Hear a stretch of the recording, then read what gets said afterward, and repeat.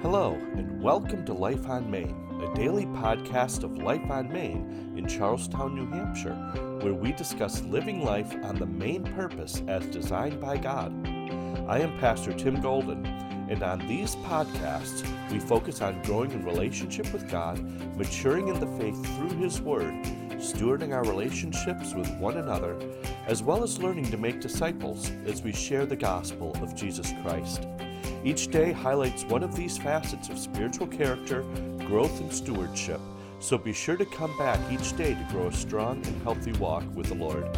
Now, let's see what the Holy Spirit wants to show us today.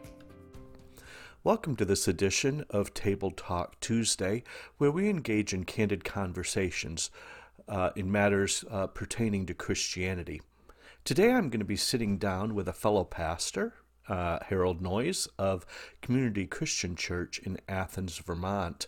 And we are going to be talking about the confusion that exists around judgment versus condemnation when it comes to the body of Christ and even those outside the body of Christ. So we hope that this conversation is enlightening to you and is helpful.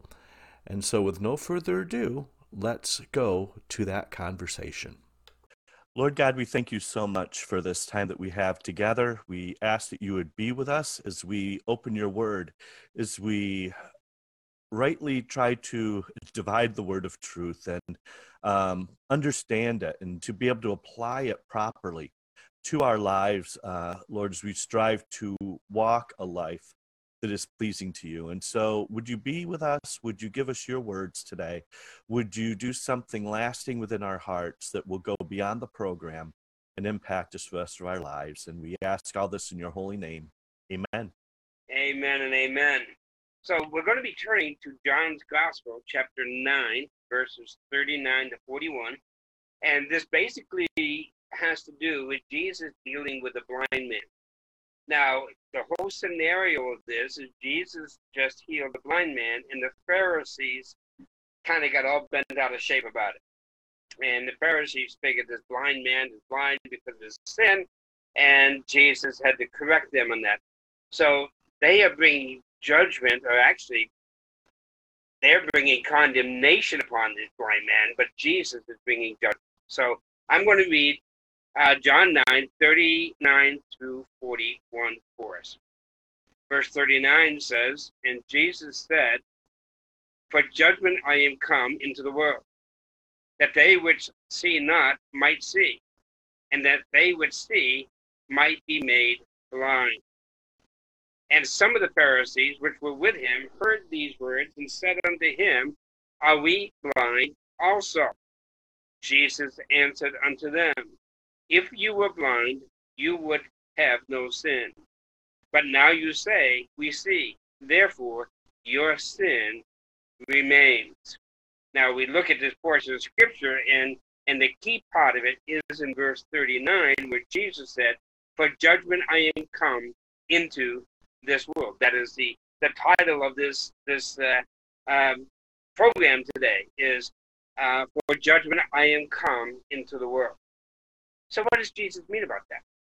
I mean, is that a bad thing that Jesus has come into the world to bring judgment?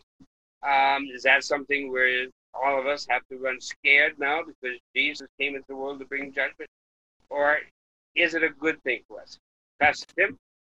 Well, I would say it's all depends on which end of the equation you're on. Judgment is actually a very good thing. I mean, if you think about our own world, if we didn't have the courts, if we didn't have laws and ultimately some sort of judgment, our whole society would be in total upheaval. Now, for those that want to abide according to the local and state and federal laws, that is actually a very good thing because it helps us know that those things are there for our protection. They are there to help us. They are there to help us make sure we don't veer one way or the other. I mean, I think about when we used to play games as kids, whether it was kickball or whatever. There were rules to go by. You inevitably had somebody that wanted to try to change the rules of the game. It's like, no, this is the way that it goes because this is what we understand and only if we do it this way will it really be able to be actual fun. And we tried those times where we tried to change the rules, but it ended up all being to no avail, and it made everybody kind of going at each other. And so to have laws are very important, but laws are of no avail if there's not some sort of judgment to back it up. Now, if you're not following the law, that judgment can seem like not such a good thing, because you know then that you're going to be subject to certain penalties that will result because you didn't go along with the rules of the game, so to speak. And so, again, as I said, it depends which side of the equation you're on, but actually the judgments are there for our benefit so that we can be safe, so that we can have life to the full that it is designed to be able to provide.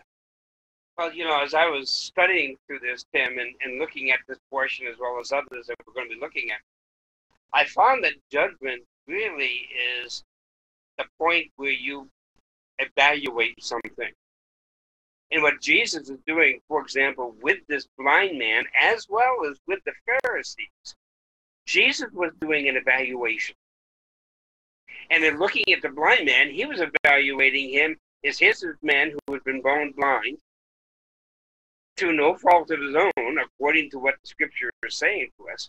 And therefore, Jesus, in his judgment, evaluated him and healed him. In fact, if you go up to verse 33 of this chapter, it says, if this man were not of God, he could do nothing. Only because in verse 32 it says, we have not heard of any man opening the eyes of one that was born blind. So Jesus was doing this judgment, this evaluation of this man, not only for the man, but also for those that were encircled around him, to be able to open their eyes to really see what has to be seen. And if we look at, for example, today in our work, this coronavirus, COVID-19, and the reason Tim is in his man cave and I'm in my office is because of this virus, this corona thing. Well, some people, I'm sure that you've heard it on the news or whatever, some people are saying, well, is this the judgment of God? Well, if it is that a bad thing? I'm not saying if it is or not, but is that a bad thing?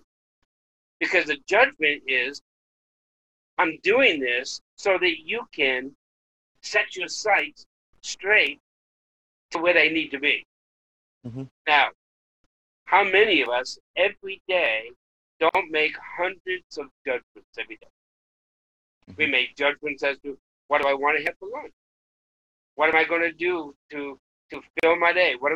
And there's all kinds of judgments in which we do every day. We don't call them judgments, but we do that. That is what a judgment is. It is an evaluation of a situation for the purpose of making it good. And so as I think about, go ahead. And even as I think about, as you mentioned, with this whole COVID-19 thing, if this is a judgment of God, like I like that question, is it really a bad thing? And I would say definitely not, because what we see happening right now within our communities, within our culture, is you're seeing people who have been very self-centered beginning to look out for those that are less fortunate. But in addition to that, I'm seeing even within the church realm, and we're hearing reports all across the country on this, that people that haven't been going to church are now starting to tune into services online because they're searching for something. They realize that there's something that needs to change that goes deeper than the material surroundings that are around us. It's something that actually penetrates to the heart of who we are, and there's a real yearning for something. Tim, I love what you just said, because on Sunday mornings we do a live broadcast, and then you can find hits, how many hits you had, and also a lot of comments. And I have noticed that I've had some comments, for example, from some people that I know would not darken the doors of a church building. But as they're listening to the messages and watching the videos, they respond with "Thank you, I needed that," or "Amen," or they're very positively answering or making a comment about those videos. So to me, I'm looking at this and saying, wait a minute, at this point in time, and I'm sure probably you see this too, Tim, is we almost tend to be reaching more people this way than we do by opening the doors of our building and having people come into the building. But I do have to also tell you this. I miss not going to the building and having fellowship. I'm with you on that. I love the fellowship of the saints, so I do miss that. So in this whole picture that Jesus is giving to us in John chapter 9, when he goes and says to us in verse 39 again, and Jesus said, "For judgment I am come into this world, that they which see not might see."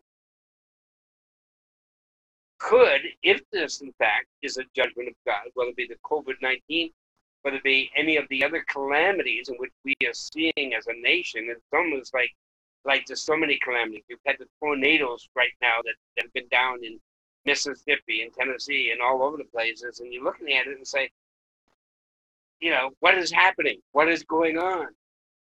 Could this in fact be a picture where God is trying to say to us in America, but it's not only in America, because you hear calamities all over the world, where God is saying to the world, when are you going to come back to look at me?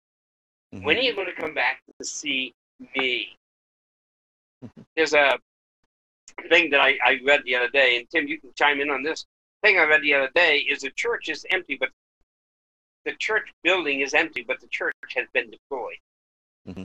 And certainly I have seen in many, many ways where the church has been deployed.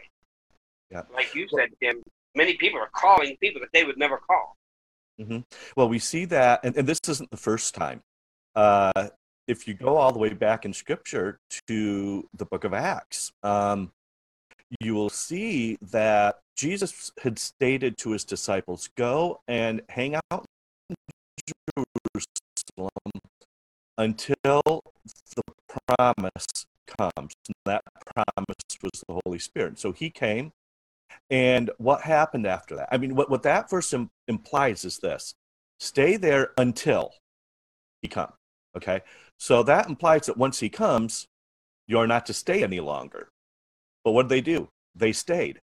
And so what happened was God allowed actual persecution to come to the church. And what that did is that forced them out of Jerusalem into the uttermost parts of the earth where God expected them to actually go.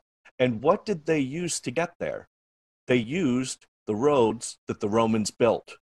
The very people that were kind of oppressing them actually ended up creating the very thing that caused the gospel to be able to go out and be preached. And I kind of see a little bit of a parallel to where we are today. I mean, we're not using the Roman roads, but we're using the internet superhighway here to be able to take the gospel out. And what has happened is this calamity, this persecution, if you will. It really isn't a persecution, but if you want to use that word just for the parallelism, it has actually forced the church out of its comfort zone, out of its Jerusalem, out of its four walls, into where the people are. And we're starting to see things happen as a result of that. You know what I enjoy about this, and once again, this is an unprecedented thing. Certainly in any of our lifetimes, this is an unprecedented thing. But it's almost like God is saying, look, you folks have been so comfortable for too long. Mm-hmm. Now what I'm going to do is I'm going to take you out of your comfort zone. Yeah. And I'm going to, it's almost like he's forcing. I'm going to force you to get out of your comfort zone. Mm-hmm. And certainly, and I can say it with my testimony, and I believe I can say it with Pastor Tim's testimony, is there are many times where God has had to take both of us out of our comfort zone to do what we do now in our life. I mean, just the fact that we're on TV, just the fact that we're doing this broadcast, just the fact that we're pastoring and leading people and all the things that entails. I mean, that is nothing that I would ever dream that I would be doing. I expected to either work in the plumbing trade, my dad owned the business, or to work at a factory where I used to work as a teenager. That's what I thought my life situation was. But yet God says, wait a minute, Harold, I'm going to take you out of your comfort zone, and boy, has he. And that's what he's doing with the church today, I believe. It is. And, I think of also, again,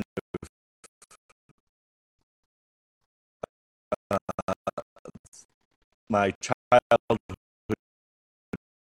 years and that wonderful thing we used to call, and it's a very almost taboo word anymore, that thing called spankings. Oh, you don't want to do that. Spankings never felt good. But you know what? A lot of those spankings I got made me the person I am today and has actually helped shape me. And I am thankful that I had parents that were willing to discipline, because it was a form of judgment. It was, you did something wrong. It has to be weighed against something to, first of all, determine whether it's right or wrong. And if it's wrong, then there's going to be consequences result. If you do good things, there were good consequences. But the bad things reap some bad ones. And had they not disciplined, what would have happened with me? What would have happened is I probably would have kept going down that road, and I'd be in a much different place than I am today. And I wouldn't be, not saying that I'm righteous by any stretch of the imagination. All of our righteousness is filthy rags. But I think that if it wasn't for those disciplines, I would have chosen some very bad roads to go down. But because they loved me enough, in fact, I think those were the words every kid hated to hear, because you're always like, yeah, right, this is going to hurt me more than it hurts you, right? Yeah. And but the truth is, it really did. And when you become a parent, you begin to understand the truth of that statement. But now let's take it out of the earthly realm into the heavenly realm, where we have a heavenly Father who at times needs to actually discipline us because of the judgment that needs to happen, because there was a right, there was a wrong. The rights get rewarded, but you know what? The wrongs do too. And if he doesn't reward those wrongs, we will go down bad paths. And so it's understanding that when he even does have to issue the judgment or the discipline, that it literally does hurt him more than it hurts us, because he doesn't want to have to do it. So when God brings a judgment upon us, and Jesus said, I came to judge. When God brings a judgment upon us, then is it so that, as Paul says in 1 Corinthians 11, where Paul is saying, the Lord gave to me, for example, the institution of taking the communion, okay, taking the bread and the cup and so forth. And right after he gives the instructions on how to take the bread and the cup, we find this, where he goes and says, if we would judge ourselves, we should not be judged. But when we are judged, we are chastened of the Lord, that we should not be condemned with the world. So what I'm doing here is, as I look at Jesus said, I came to judge the world. Well, we also know in John 3:16-17, and Tim's going to put that on in a few minutes, verse 17, I did not come to condemn the world.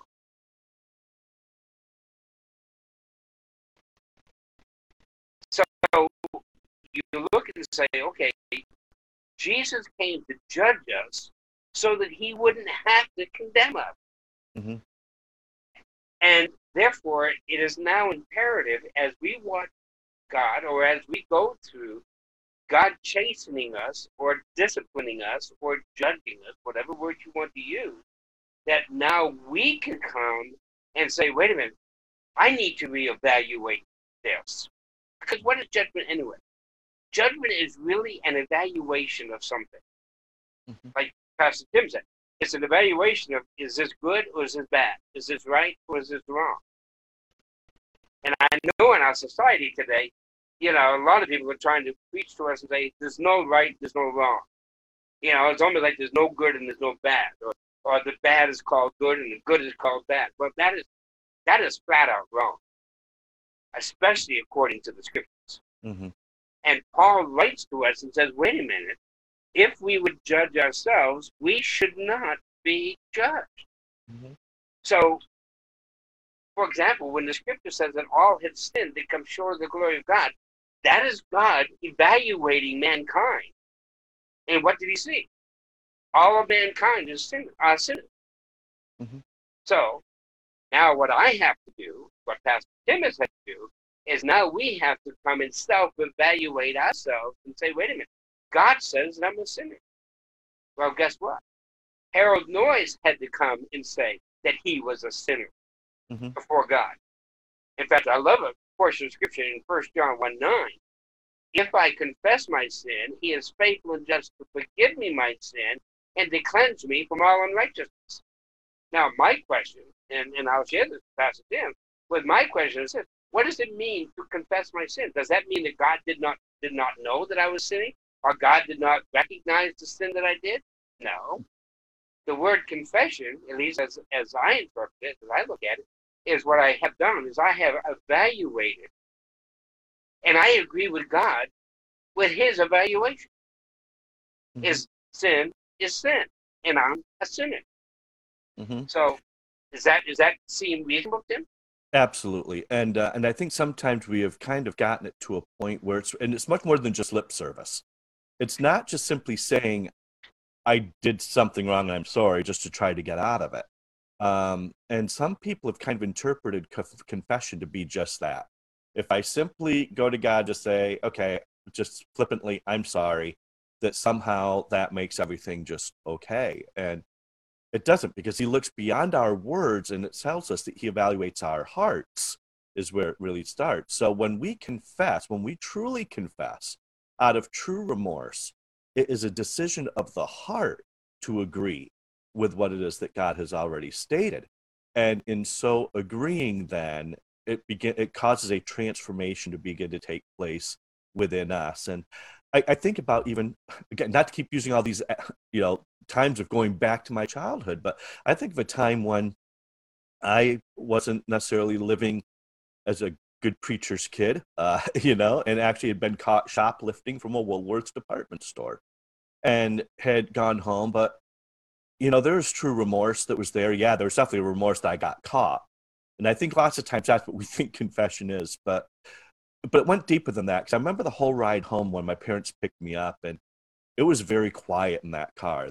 Neither of them said a word. I mean, I wish they would have said something, yelled, or swung, something, but there was nothing. And what it caused is that silence caused me to have to really evaluate something within myself. And I went home and ended up going straight to my room, and of course, partially because my mom said so, but also because I just wanted to, because I knew I had to evaluate something in me.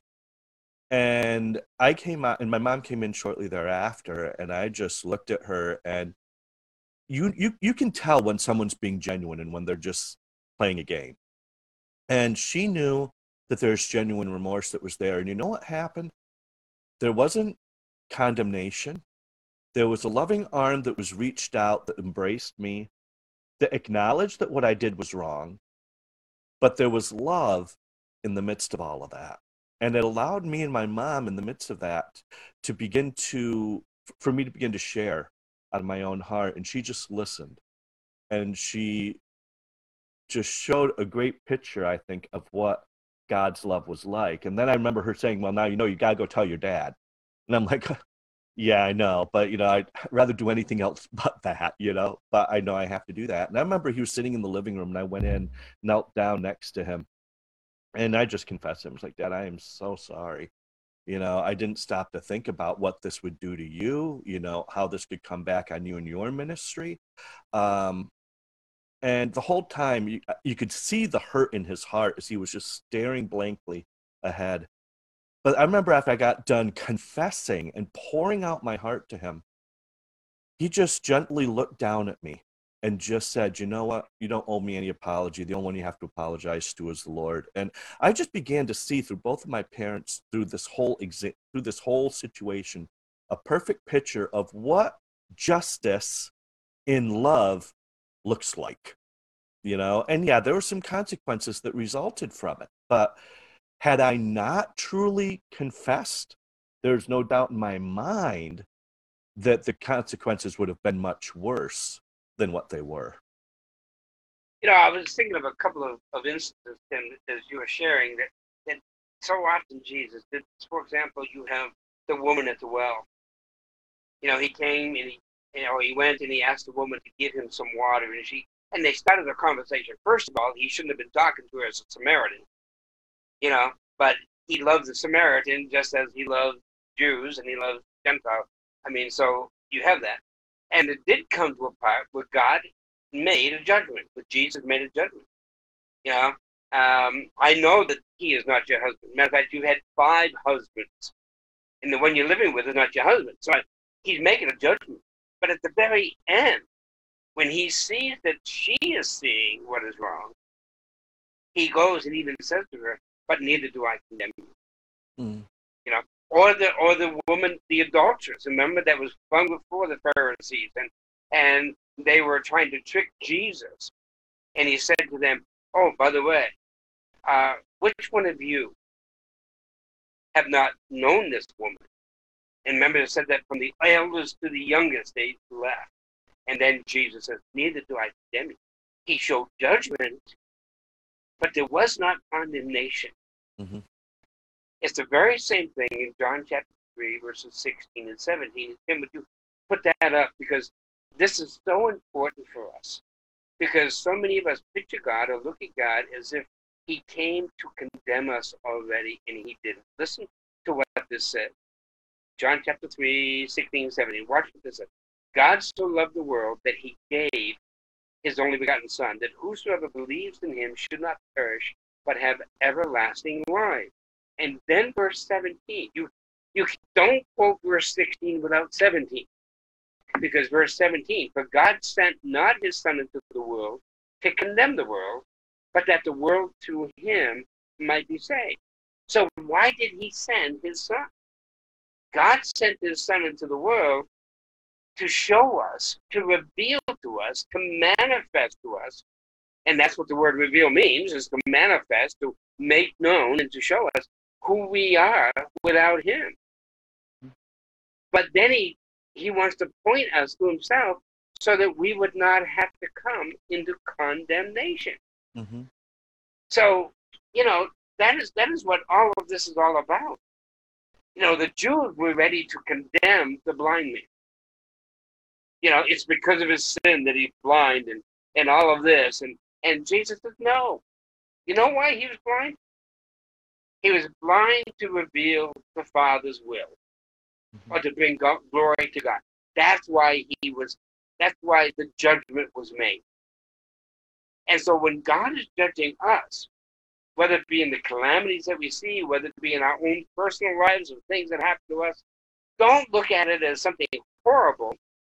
We need to look at it as something where, okay, God is trying to show me that there's something that I need to either get right with him, or there's something that I need to allow him to change in my life or to work on in my life, so that I will become more and more as to what he would have me to be. Mm-hmm.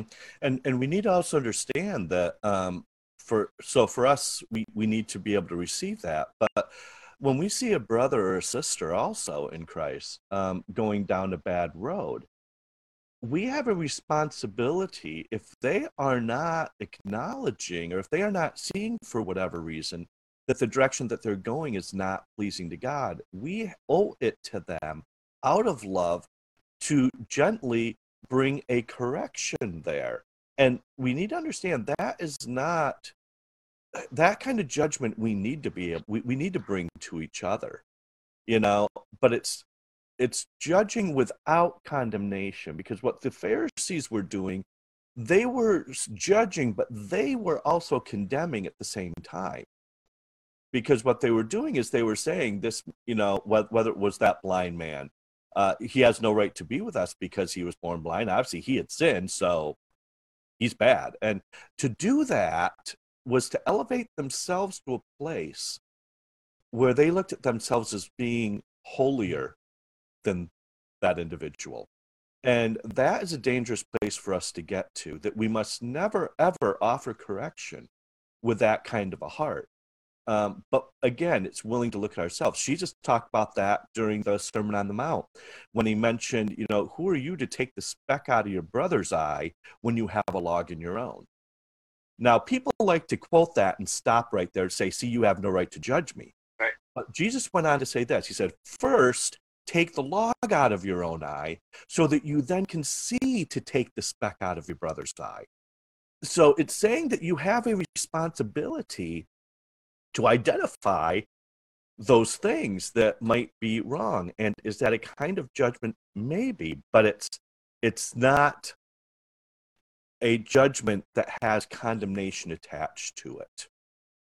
So what needs to happen as God reveals to us, and Tim shared an incident in his young life as a young boy, what happened there at the Woolworth store, I think he was at. I have so many, I could write a book about it, the various times that my dad had to judge me, the many times that I went over his lap and things, and, because that's taboo today, like Tim said.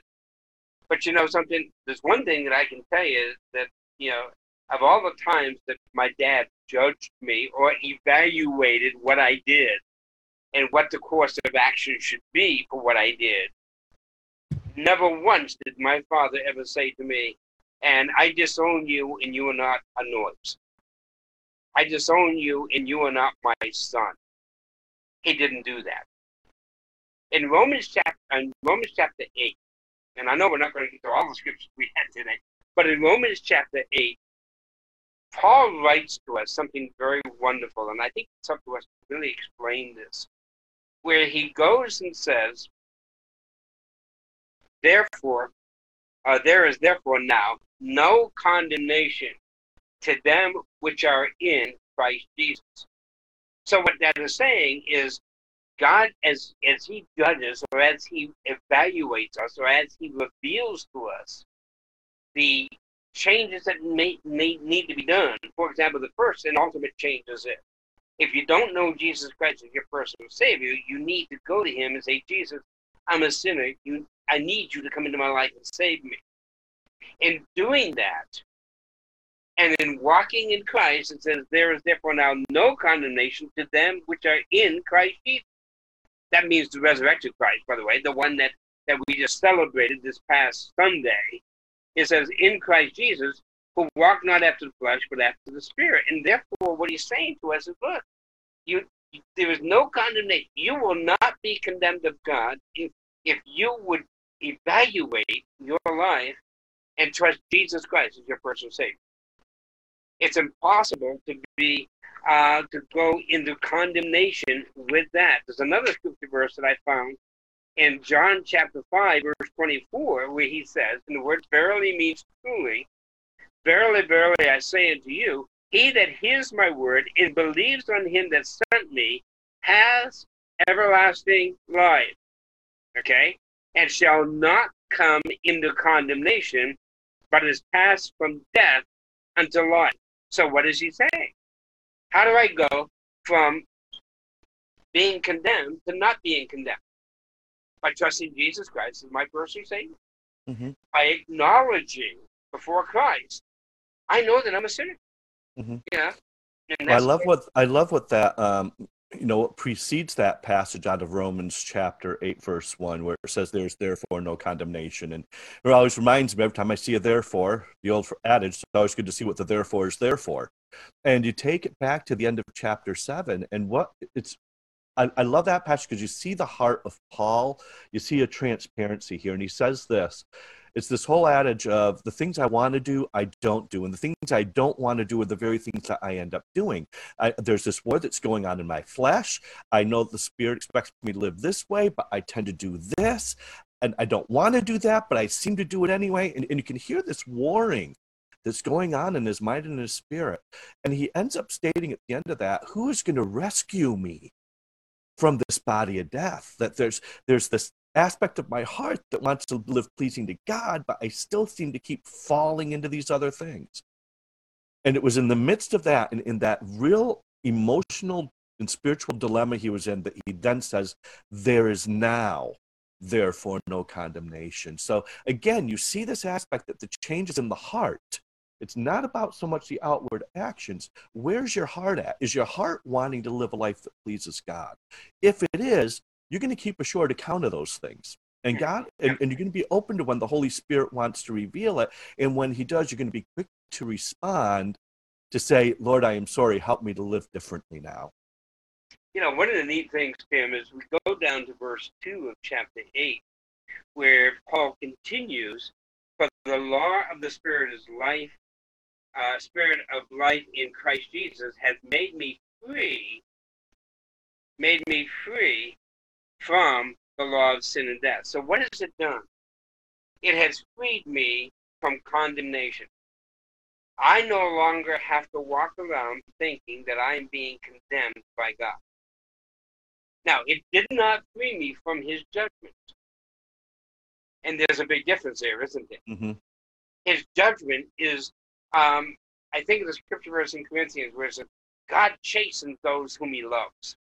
Mm-hmm. Or can I transliterate that word to God judges those whom he loves, or evaluates those whom he loves? Why? To draw us ever deeper into our relationship with him. That is the important thing. Mm-hmm. You see, so don't look at judgment as being such a horrible, rotten, terrible thing, because it really isn't. Now, Tim brought out earlier something about, for us, for example, us as pastors, we hear it all the time when we have to go and talk to a brother or sister about Christ, or talk to them about maybe a way of life. And so often I get this tone and these words, you are judging me. And you know something? I have come to the point of saying, no, I'm not. I come to the point of saying, yes, I am. And the reason I am is because I am evaluating what is going on so that you would not have to face condemnation later. Mm-hmm. And to me, that is important. Don't you think, Tim? It is absolutely important. In fact, you read through the writings of Paul, I think it was in the book of Colossians, and I'm wanting to say it was in chapter 5, but I'm not absolutely positive. I think so. But he actually goes on to say that we are expected and should be judging, and he actually uses that word, judging those within the house of God. In other words, the other believers. And again, it's not that we come with condemnation. We don't do that. But at the same token, we have to share. And you look at even Jesus. Didn't Jesus do that? Jesus talked very harshly and very judgmentally to the Pharisees, to the religious leaders of the day. But you look at the way that he interacted with those that were of the world, the Samaritan woman, the woman at the well, and so many others. And what you see is Zacchaeus was another one, right? You just see this incredible outpouring of love with absolutely no condemnation, but the love itself brought a level of conviction to them that prompted them to judge themselves.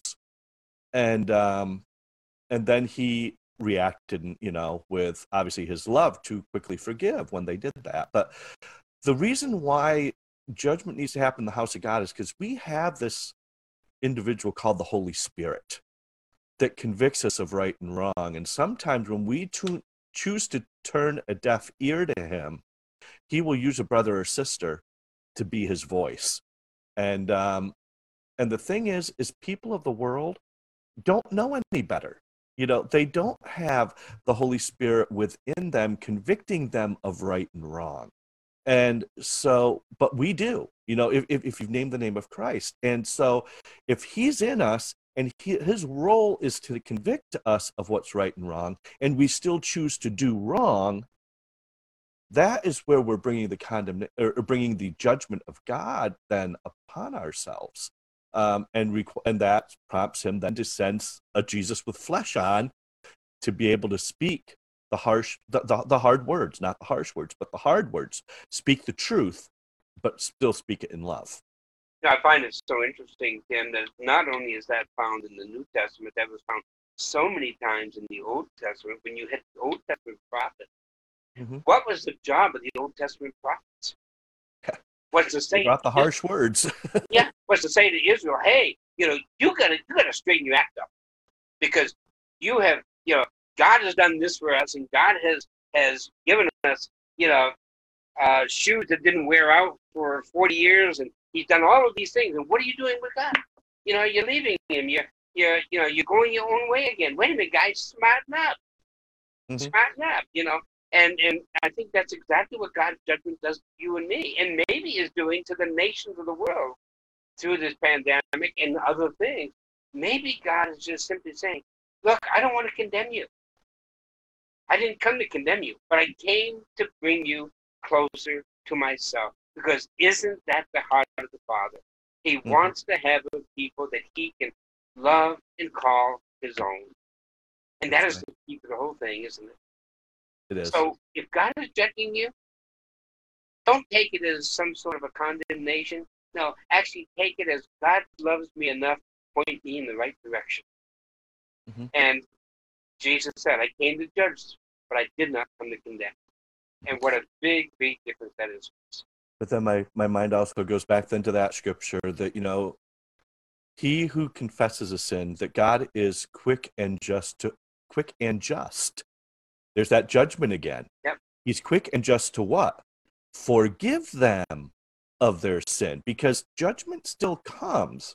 The difference is when we confess them in the name of Christ, what we are doing is saying, yes, I've done wrong. Yes, I know there's a penalty. However, Jesus has already paid the price for that.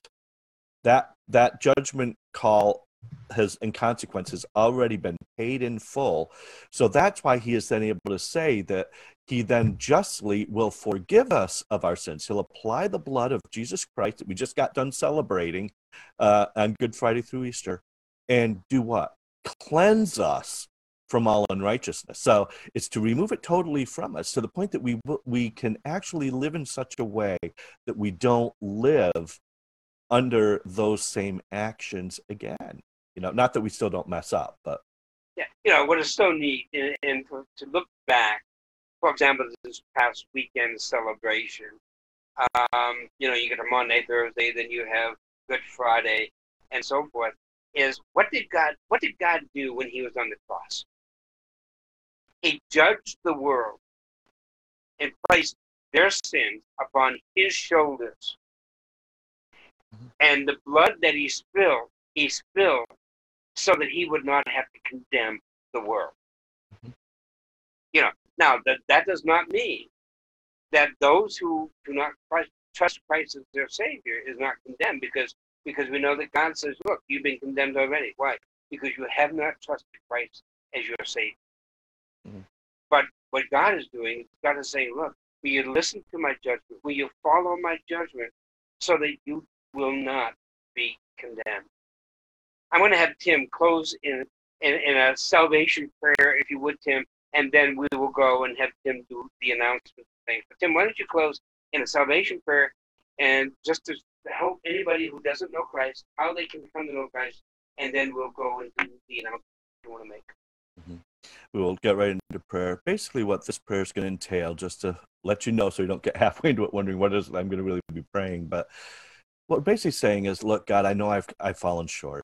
We're going to acknowledge where we are at in our life, be able to say that. And I know there's nothing I can do to gain your acceptance, but, Jesus' blood, you promise that if I come and confess my sins, that you'll let him cover me. So it's saying I'm sorry, it's confessing this stuff, but then it's being willing to say, I accept what Christ did for me, and I ask that you apply his blood to my life and help me to live this day forward in a way that pleases you. So if that's where you're at, pray this along with us, and do us a favor. If you do pray this prayer, send us a Facebook message at facebook.com/Heartline Ministries, or just respond. If you happen to see this video on Facebook, just respond there, hey, gave my life to Christ. But we'd like to be able to pray with you. And if you want, give us an email or a mailing address so that we can send some information to you to help you as you begin this walk with the Lord. But let's pray. Lord, we come before you right now, and we acknowledge that we are sinners, that we have done things that have displeased you, that we've done things that have discredited you. And we have no right, Lord. I have no right to come before your throne except for the fact of what Jesus has already done. And so, Lord, I say I'm sorry for what I've done. I'm sorry for the sins, Lord, and those specific sins, Lord, that you're convicting me of even in this moment. I choose to lay them at your feet.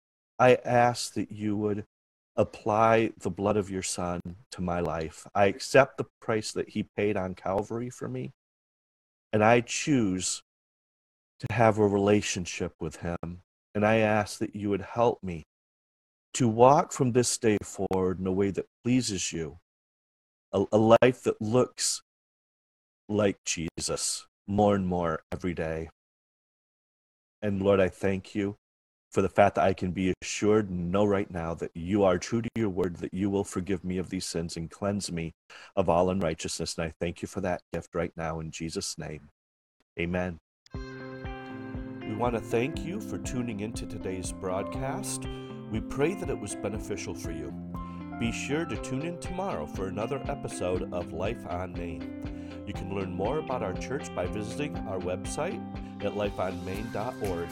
You can also find us on Facebook at facebook.com/lifeonmain, where you can learn about upcoming events and find links to videos of these broadcasts and sermons.